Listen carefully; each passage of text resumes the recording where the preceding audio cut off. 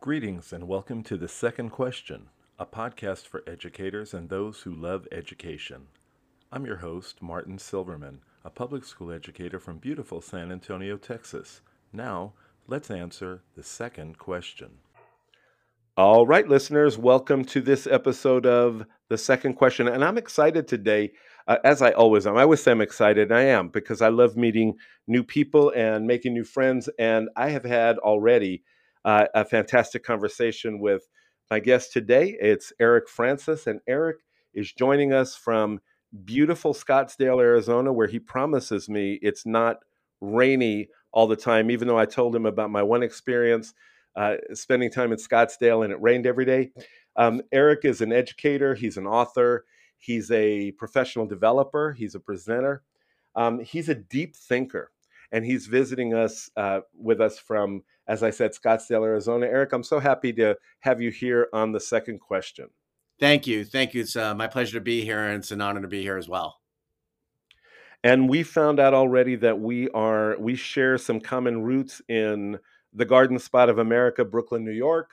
I can already guarantee this. I'm not trying to build you up, Erik, but I can already guarantee the listeners this is going to be a phenomenal experience for them, because two Brooklyn boys in the same spot, you can't help but to have magic created.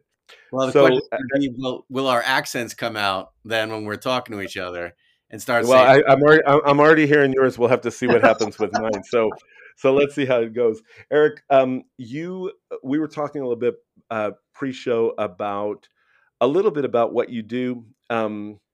You dropped a teaser for me. You said you were going to tell me about how you came up with the name Maverick Education. But before you do, and it's spelled funny, you guys, you'll have to look at the show notes.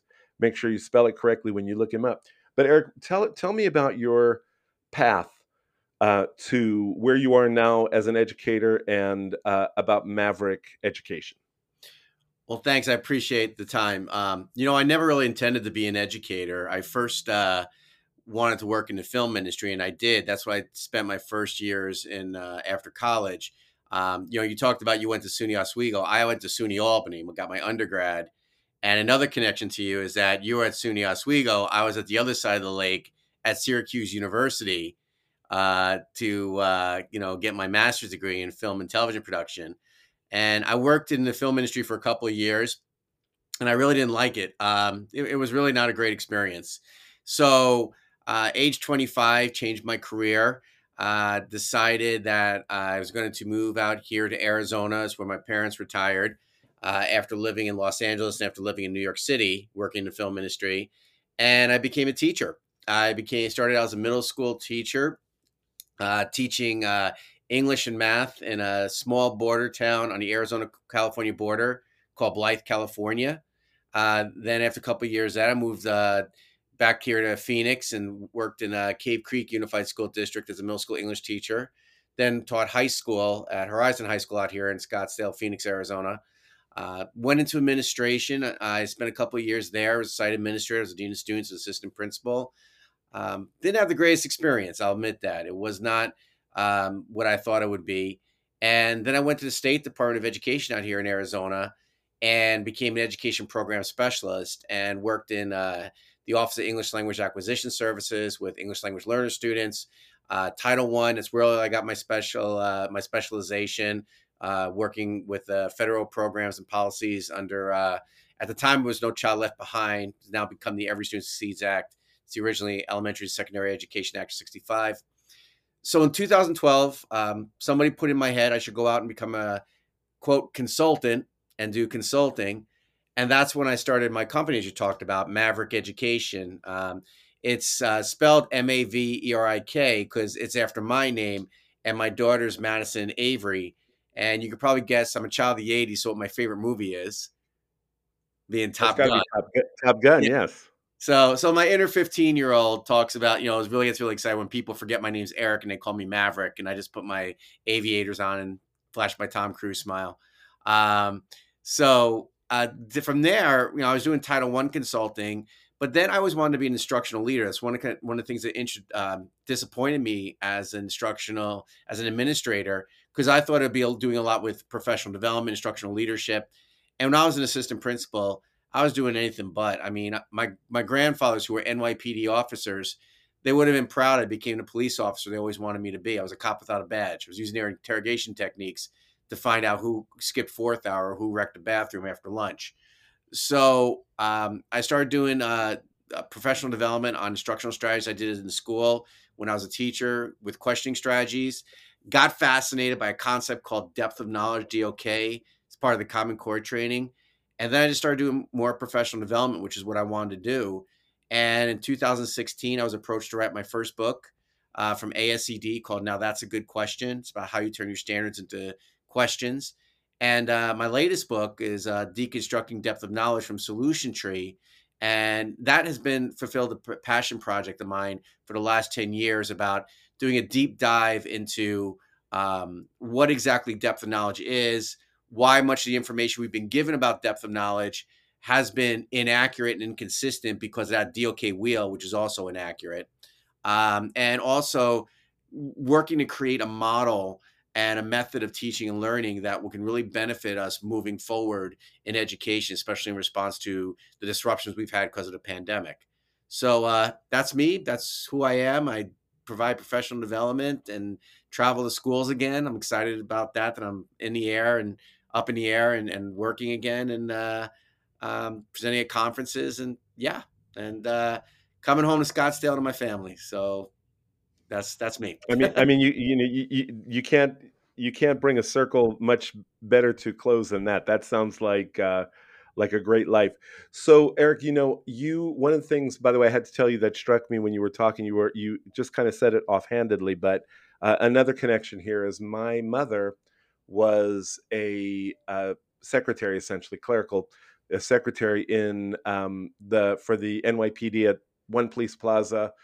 She worked in the commissioner's floor for her whole, just about her whole career. That's our connection to the Very cool. NYPD, Well, kind of on the civilian side.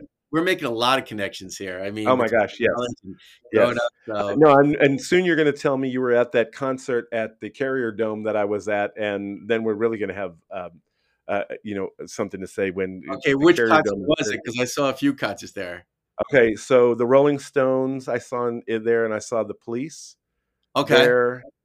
I think those actually the only two, but I mean those are two big ones. Yeah. Well, I didn't Rolling see them, Stones but I and saw Billy Joel at the Carrier Dome. Okay, there you go. Yeah. There you go. I think well, I'm older than you, so when I would have gone would have been early 80s. And so Oh, I graduated in 83 from Oswego. So then a you little bit went early. during the peak. I mean, you saw the Police when they were the Police. I saw the Oh reunion. my gosh. Yes. Yeah. So Yes. The Eagles in Buffalo when they were the Eagles, yes. like See, the hard part is that, when I grew up in Albany, we were talking about that, and we really didn't get anybody, and we didn't really get we had a place up there called Saratoga Performing Arts Center, SPAC. oh, back. Um, yeah, and it was one of like the original outdoor theaters, lawn seats. We'd get back acts there, but man, we didn't get like the stadium tours because we didn't have a stadium until they opened. I think what they call it now is it used to be called the Times Union Arena, but now I think it's called the Knickerbocker Arena. I don't know. They changed the names on the stadium so much. When we got that, that's when more like the Stones or the Police kind of bands, U2. Van Halen finally came to Albany. I'm a huge Van Halen fan. I used to have to go when I lived upstate. I used to have to go down to the city to go see Van Halen Madison Square Garden. But that's cool, man. That's cool. You got to see, the Police in their prime. It sounds like the Stones, you probably saw the 81 concert, the 82 concert when Jay Giles opened up and Prince opened up Yes. and everything. So I think tell them I'm a huge music fan, especially classic rock and 80s music. So Well, I can tell. And so I'm going to go off my script. So first concert for you was what? you're gonna really laugh. Eddie Murphy Delirious Tour. Nice. Was that So in Albany? That was in Albany. So the story is this: I was 12. Okay. Now don't blame my parents because back then, it was Eddie Murphy. He just did 48 hours and he was known for Saturday Night Live. And I was always a huge fan of Saturday Night Live ever since I was a little kid. And my dad, there was a place called the Starlight Theater in Latham, New York, where I grew up. It was a small little round theater in the round Coliseum, little place. And they announced that Eddie Murphy was coming there on tour. And my dad, I forget, we were driving by, hey, Eddie Murphy's coming, Gumby, Buckwheat from Stevie Wonder for Saturday Night Live. You want to go see him? It was a delirious tour. Now, if you know about Eddie Murphy, no one knew at that time about Eddie Murphy's foul mouth. Okay. I'm 12 years old and I'm sitting there, I feel my mom tightening next to me like, oh my gosh, Erik just heard that. My dad was covering his face, half embarrassed and half laughing hysterically. I'm 12. I'm hearing all these invectives being shot out. If you ever seen that concert, that was the concert, the one that used to be on the HBO special. So that was my first concert ever. My first musical concert was Men at Work. Oh my gosh. Okay. I had that album. Yeah, I now probably everyone still had have that. that album. Yeah, everyone had that album, Business as Usual. So, and then Cargo. So that's showing my age. But again, with SPAC, that's when we started. Like, I saw Men at Work, and I think I saw Brian Adams that year. I saw Journey on the Frontiers tour that year. But Men at Work was the first one. That was actually my first real music concert. But the one concert I've always gone to is I've seen Van Halen. I've seen Van Halen so many times. I mean, so many different iterations. As in terms of my age is when I can start going. Like I saw my first Van Halen concert was the Diver Down tour. And then after that, I just, would always go see them whenever, they were around. But I'd have to go travel because it wouldn't come to Albany. So Yeah, no, that's all. That is, I love that. And so I have to tell you, so my first was at 14. In 1976, I saw Elton John at Madison Square Garden, nice. and we couldn't get tickets, so we bought tickets from a scalper. Right? Uh-huh. We bought floor seats for $25. Wow.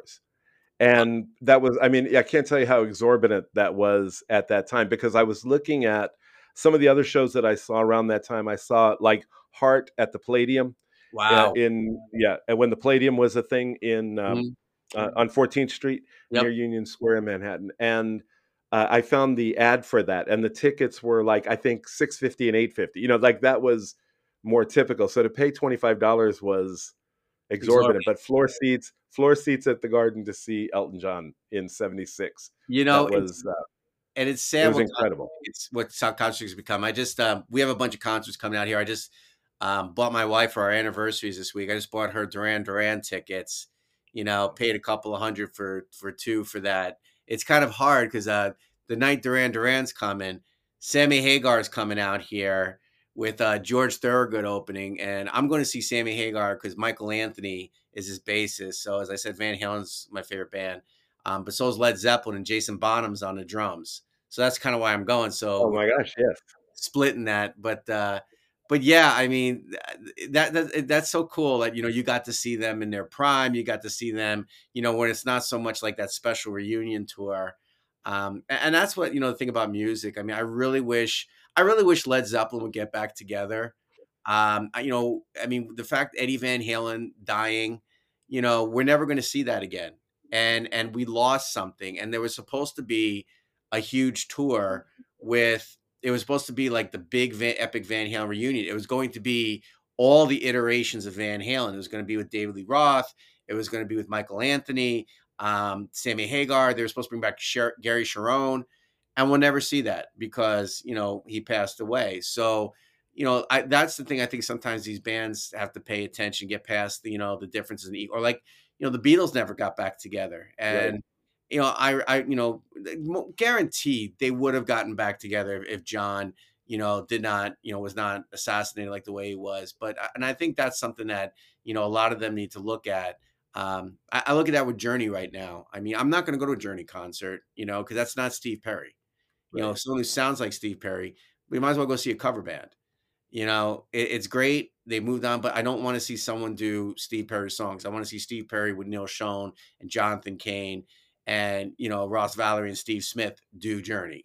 So Well, no, I completely get that because I had the experience of getting to see Queen at Madison Square Garden Ugh. in '78. And Okay. so that was, I mean, like, you're never going to have that experience. My daughter would be very jealous of you because she's My a my huge kid, fan. yeah, Yeah.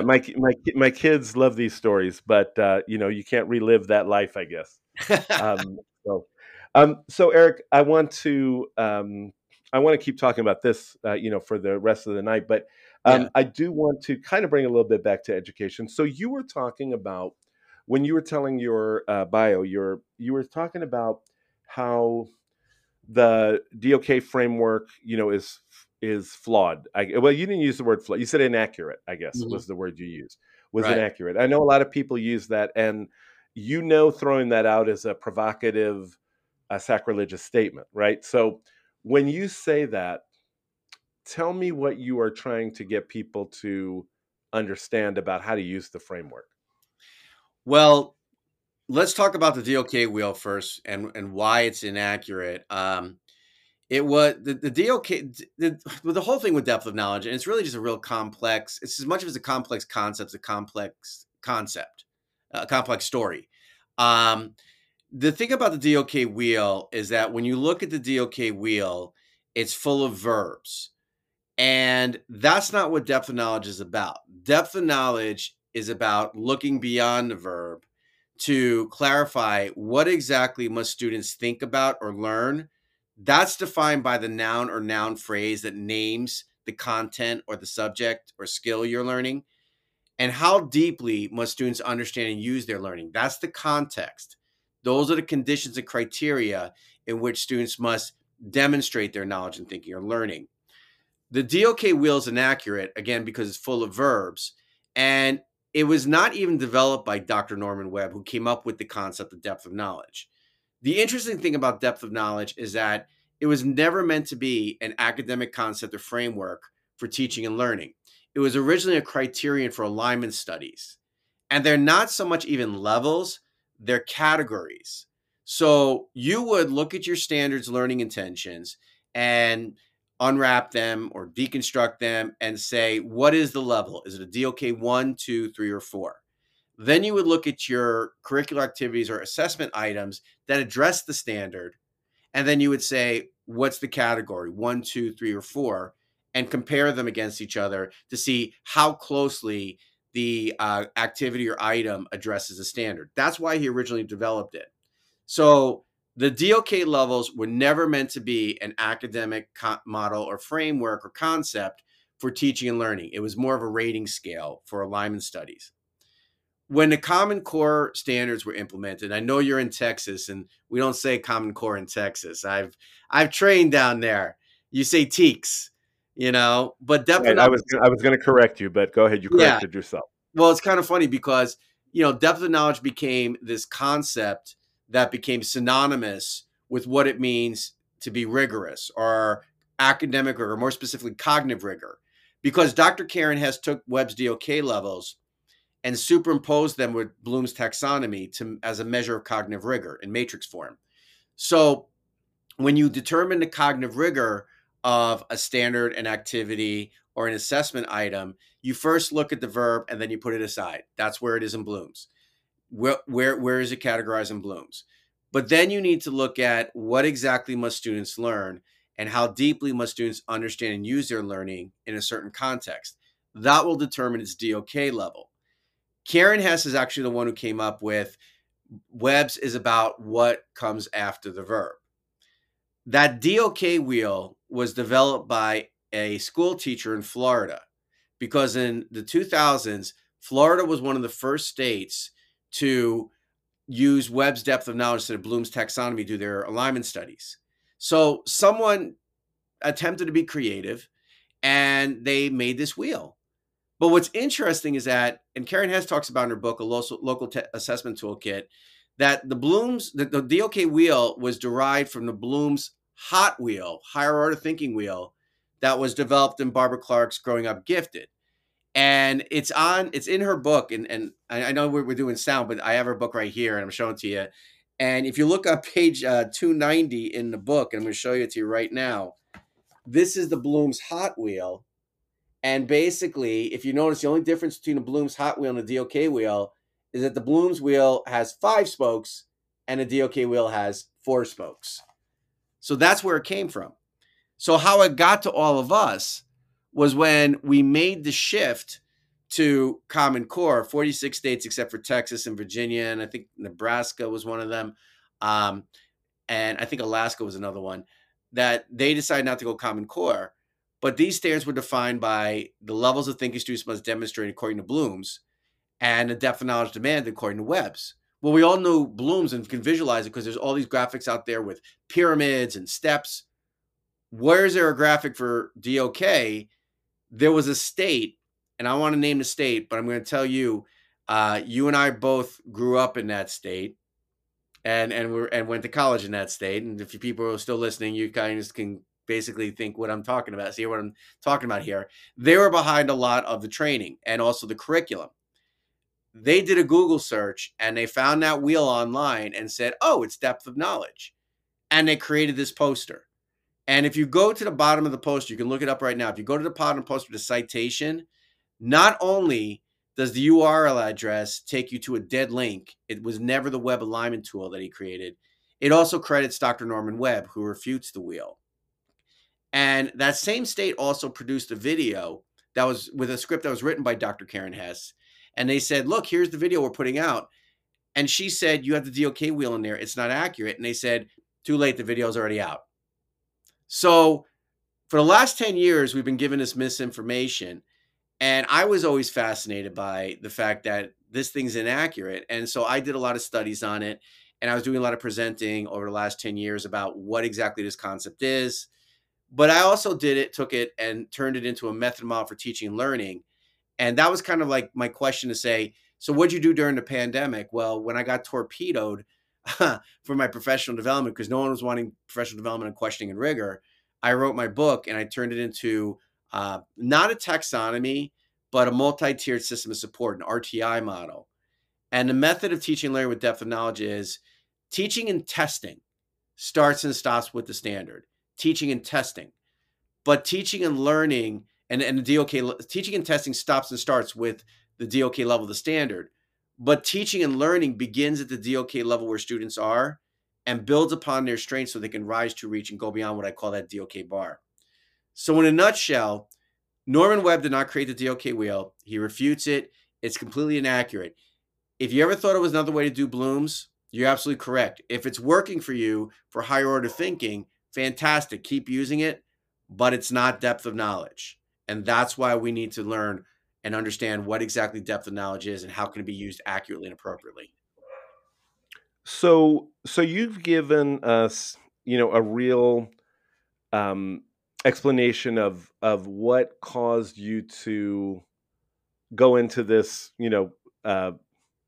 field of training and also to write this book. So I want to give you kind of a scenario. So if I am a brand new teacher, right? And I am earnest and want to do a really great job of teaching my students to a proper depth of understanding, right? In a content area. What advice would you like? How would you start me? What advice would you give me to start? We need to start with the standards. And we need to shift how we look at standards. Standards are not so much what is being tested. It's that a governing agency has decided this is what it means to demonstrate proficiency in this subject area at this given grade level. So you start with the standard. What exactly and how deeply does that standard demand students to understand and use their learning to demonstrate proficiency, where you can go, they're proficient, okay? So you start with that. From there, you're then going to have to create a pathway to proficiency or a progression of performance. You're going to have to deconstruct that standard, not unwrap and unpack it. This is the next step in unwrapping and unpacking the standard. So, the traditional Larry Ainsworth method, which is great, circle the verbs, underline the nouns. But you don't stop there. You need to ask yourself, what exactly are students thinking about and learning? So let's take a math standard. Fluently multiply multi-digit numbers using a standard algorithm. What are they doing? Multiplying. First verb, put it aside. What exactly are they multiplying?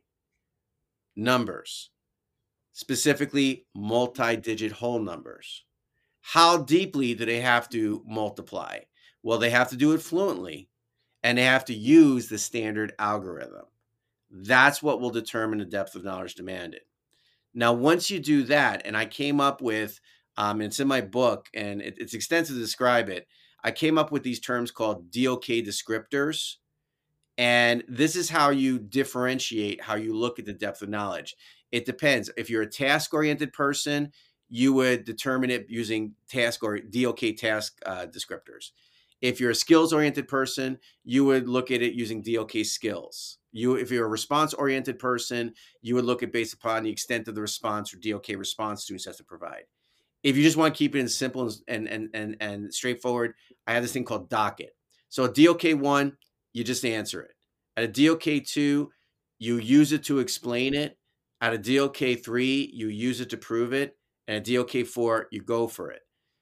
The amount of time you spend creating an elaborate activity, which never turns out the way we want to plan it, you know, is the amount of time you would create this teaching and learning experience.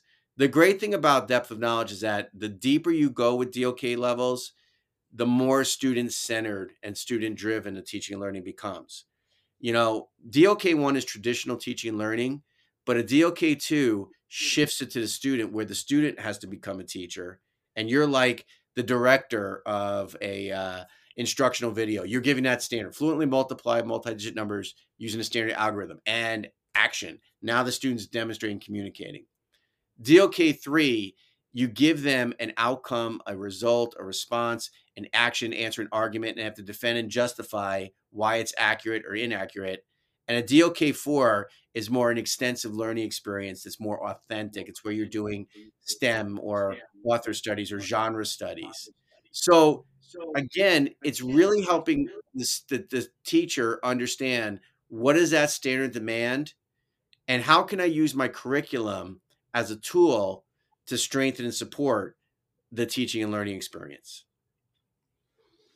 Okay, and you know what? And that I think, the way that is laid out, at least for me, that is very not only comprehensible, but that's like doable. You make it sound doable, which is, I think, what uh, I think fear drives a lot of people's planning. I hate to say it that way, but it's like fear of not doing enough, fear of going in the wrong direction. But Mhm. it sounds like what you're saying is really the information's right there. You just have to, you don't have to go far from the standard. You go to the standard and kind of just kind of balloon out from what it says in there. So I think that actually makes it a lot more understandable. And you need to really focus on and address the standard. And it's not from a testing standpoint. Okay. In fact, what I'm telling a lot of schools right now is say, stop saying test and start saying assessment because they're not the same thing. You know, a test tells me this is what I know, understand, and do on this day in this snapshot. And this tells me whether you know it or you don't, or you can do it or you don't. But an assessment tells me where are you in your learning and where do we need to go next. And the sad thing is a lot of kids now they're burnt out from testing, and they're also starting to figure it out that the test is not about them. It's about us as educators. I mean, the worst thing that's going to happen to them, they realize, is that they're either going to get extended learning time through a Title I program, or but they're going to go on to the next grade level because there's not really that much teeth in the standardized tests. But if we say it as an assessment, then it basically the students understand what the intent and purpose is. So I just had a school where I was talking to leadership, and they said the kids all bombed the test. And I said, well, why do you think that? I go, well, they don't care. They threw the test. They knew it. And I said, it's because you call it a test and they know there's no teeth. But what if you call it an assessment? You say that this is telling me where we need to go next. Do we ready to go to a beyond the standard, or do I need to do more instruction and intervention to make sure you can achieve the standard? So we had to talk with the kids, And we talked to them and said, so what happened here? And they're like, we're just tired of testing. We're just tired of this thing. Okay, well, based upon what you did, now you told us that you're not ready for the next level. You're not ready to go beyond the standard because we need to do more instruction intervention. And the kids are like, we do know this. We're done with it. Well, here's the thing. We're going to give you the assessment again. And if you can basically show on the assessment that you can do this, we're ready for the next level. Guess what? The scores miraculously all improved because of the attitude. And when you think about with standards, the problem is this, and this is more of a generalization, I understand, where if you walked into someone's classroom, you'd say, well, what are you teaching today? Well, I'm teaching them how to multiply numbers, multi-digit numbers. Well, what does the standard say? Where's the learning target? Oh, it's over on the board over there. Okay, that's like telling the kids, you're teaching them to run, but you're not telling them what the finish line is, which defines the race. You're like telling me I'm teaching them how to run, but I'm not telling them whether it's a dash or a marathon. That standard defines the finish line that they need to reach and cross. Can we get all students to reach and cross that finish line? And do we all believe that all students can reach and cross that finish line? It's not a race to get there, but it is running and pathway to reach there, rise to reach and go beyond. And that's where I see teachers like coaches or like a pit boss in a race car or that horse trainer. What do the students need? What are their strengths? We know that they can run. We know that they can race cars. We know that they can race horses. What exactly do they need to cross that finish line, to reach that finish line? Yeah, that's a great explanation. I appreciate that. Even for myself, after all these years, that really does clarify even for me. So, Eric, I'm going to throw this. I know we already started. We started with boomerang. We're going to go with another one here. Okay. So, I'm not, but if I was a publisher, and I Mm-hmm. said to you, I want you to write your next book, but it can't be about anything about education. Mm-hmm. You have to come up with a different topic. What are you going to write about? I have an attitude and philosophy that I call shift to what if. Um, and really it's what kind of motivates me and gets me up and gets me going. Really trying to change your outlook and your mindset about things. A lot of times we have great and grand ideas and intentions, but then we kind of sell ourselves short by saying, well, that's never going to work, or I can't do that, or I'm too old, or I'm whatever. But if you shift to what if, then that will motivate you and compel you to not only take the action, but also take the risk. So if you think about it, we have solace in knowing what the outcome would be. So, and it's funny because this is what happens in education. We have all these great and grand ideas, and then we spend, yeah, this is a great idea. This is a great learning intention. Now let's figure out every which way why this won't work. Okay, we know what's going to happen if it doesn't work. It's not going to work. But what if it did? Okay, anything with life, like for example, if you're battling with anxiety and depression, you want to go work out and you're just stuck there on the couch and you're like, I know I need to go work out, but it's not going to make me feel any better. I know it's just going to be, just and basically not worth it. But what if it did? You know what I mean? So here's the thing. You do it, it didn't work. Great. You got solace knowing, well, I know that didn't work. But what if it does? Now you know. So you win both ways. It's a catch 44, which is what I like to call it, because you win both ways. So that's the thing. And that's kind of like I look at things. And I think that's, kind of been like how my thing is like, well, what I never want to say woulda, coulda, shoulda. I always try to say, what if? So what if I did this? What if it comes out of this? Like, during the pandemic, I mean, we were all rocked to our core socially and emotionally. And I did a lot of that shift to what if. Well, what if this is what needs to happen to change and shift education? Okay.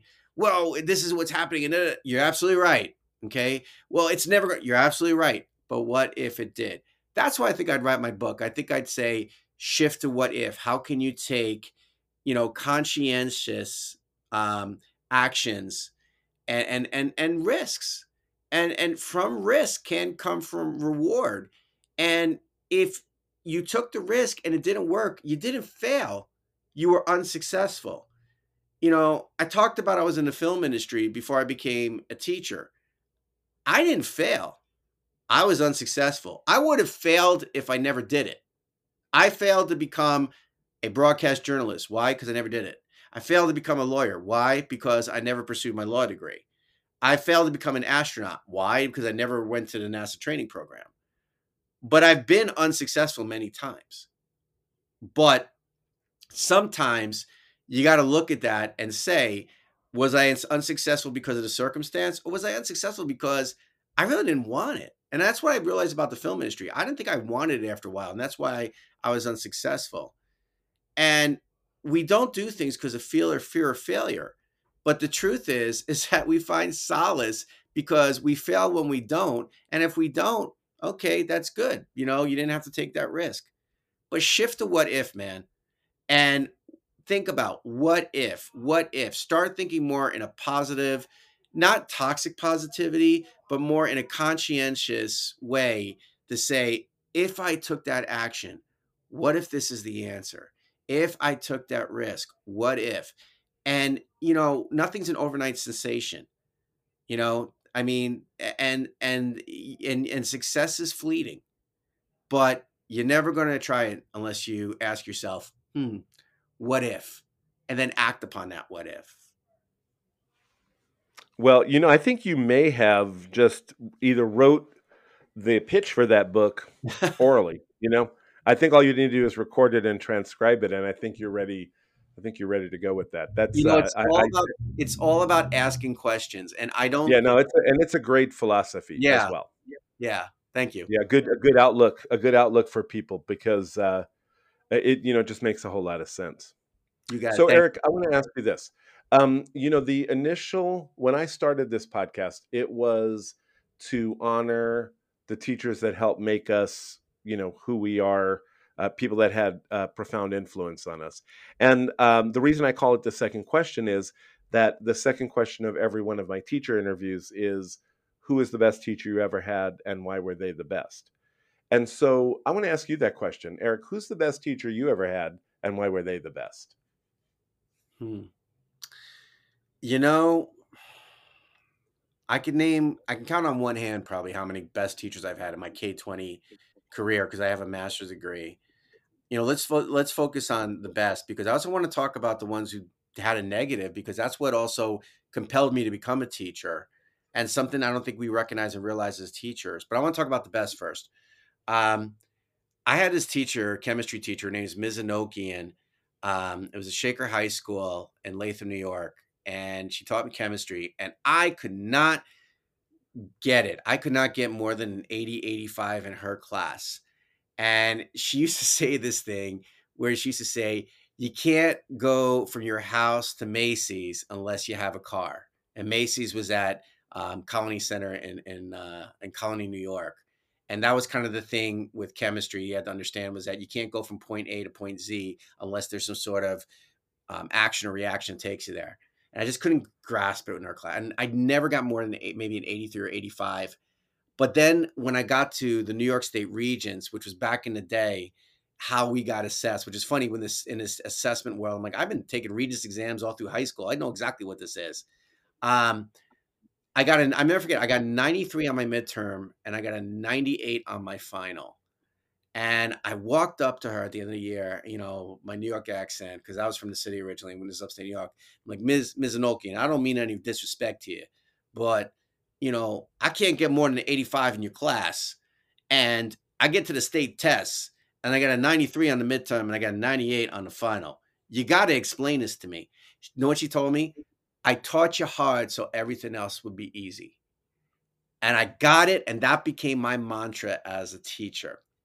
The other one was a history teacher I had named Mrs. Engel, who was also at Shaker High School. And I'll never forget, I was a cocky kid and, teenager, and I like to, be class clown. And then one time she just said to me, she goes, you are such a bright, sensitive kid. Why do you got to act like you are this clown who doesn't care? And that really changed me in terms of my personality, that I didn't have to be the joker. I could be humorous, but I didn't have to be the class clown, or I didn't have to be the wise guy, stuff like that. My elementary school teachers also, I know I'm going into a lot of it, Ms. Bowler, who really elevated me as a reader, and Ms. Klein, who celebrated me as a reader, even though I wasn't good at math. But the sad thing is, Marty, I had a lot of like really teachers who hurt me, um, and disappointed me, and that's why I think compelled me to become a teacher. And I think we need to look at this because I recently had this thing where there was a teacher at my high school where I went, and we were joking about upstate New York, how there was this one place in upstate New York where if there's like two inches of snow, they'd shut down. Um, and one of my friends said to me, he goes, "Hey, do you know that that's where this teacher who was widely popular and widely immensely, just this adored teacher, and everyone liked him. And I wanted him to like me, and he didn't for some reason. I don't know. But here I am. I'm 51 years old, and I'm still talking about that to you.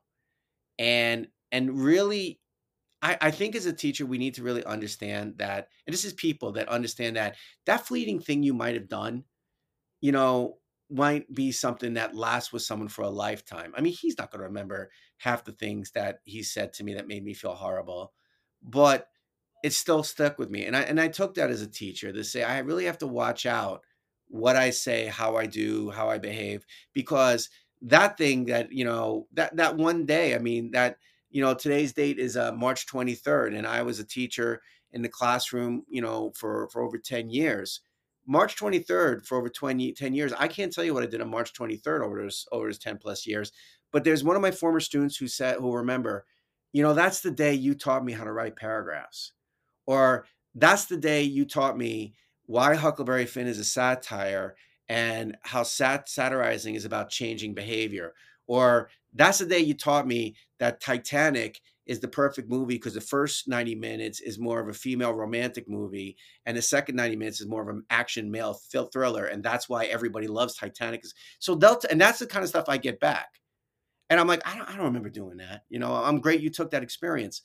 But I think that's the thing, and I think that's the thing we need to really consider and think about as teachers. Like, our actions are powerful. Our actions are lasting. There are people who are going to talk about you 20, 30 years from now. And I even talk about that with teachers, like to say, well, what do you know the kids took away from this? Are they going to be able just to do that exit ticket out the door? Are they just going to pass that quiz or that test you're going to give them? Are they going to pass the state assessment? Or for 20, 30 years, whatever social media platform we're on, they're going to reach out to you and say, "Hey, you know what? You're the teacher who believed that I could read, or that I get choked up about it." Because I get kids say, "You're the teacher who believed first time, who took the time for me to really understand how to write paragraphs. You gave me index cards and said, write a sentence on every index card. Now put it together. Now put all those sentences on one index card." And that's one of my students I have. He's 30 something years old. And you know how he introduces me? "This is the guy who taught me how to write paragraphs." you know so I think that's the thing. So I'm glad I could share the great teachers and glad the honored teachers, but I also want to say thank you to those teachers who kind of let me down, because you helped me become whatever good teacher or great teacher that I guess some people think of me as. So thanks to both. Well, you learn what to do and what not to do. I mean, that's definitely the lesson you get from all of the people that have kind of a part in molding you. Eric, I want to thank you and tell you how much, beyond how much I've enjoyed this conversation and the conversation before, and I'm sure the conversations that will come after. I appreciate you. I appreciate the time you spent. Um, I'm so glad we got connected on social media, and I want to thank you for you appearing with me on the second question. Well, thank you for providing me and all of us a platform where we can basically share our ideas and strategies, and hopefully help some people out there. That's why a lot of us do this. I mean, it's about the work, it's about the mission, it's about the service we provide. Even though may not be in the classroom every day, and we may do professional development, we're still teachers. It's just the difference is now teachers are now our students, and we're there to try to help everyone you know, be great and even be better than they already are. So, thank you for allowing me to get out there the message about DOK, for sharing my ideas, and thank you for allowing me to be on your show today. And that's it for today's episode of The Second Question. Thanks for joining us. If you like this podcast, subscribe and tell your friends. And don't forget to join us for the next episode where we will answer the second question.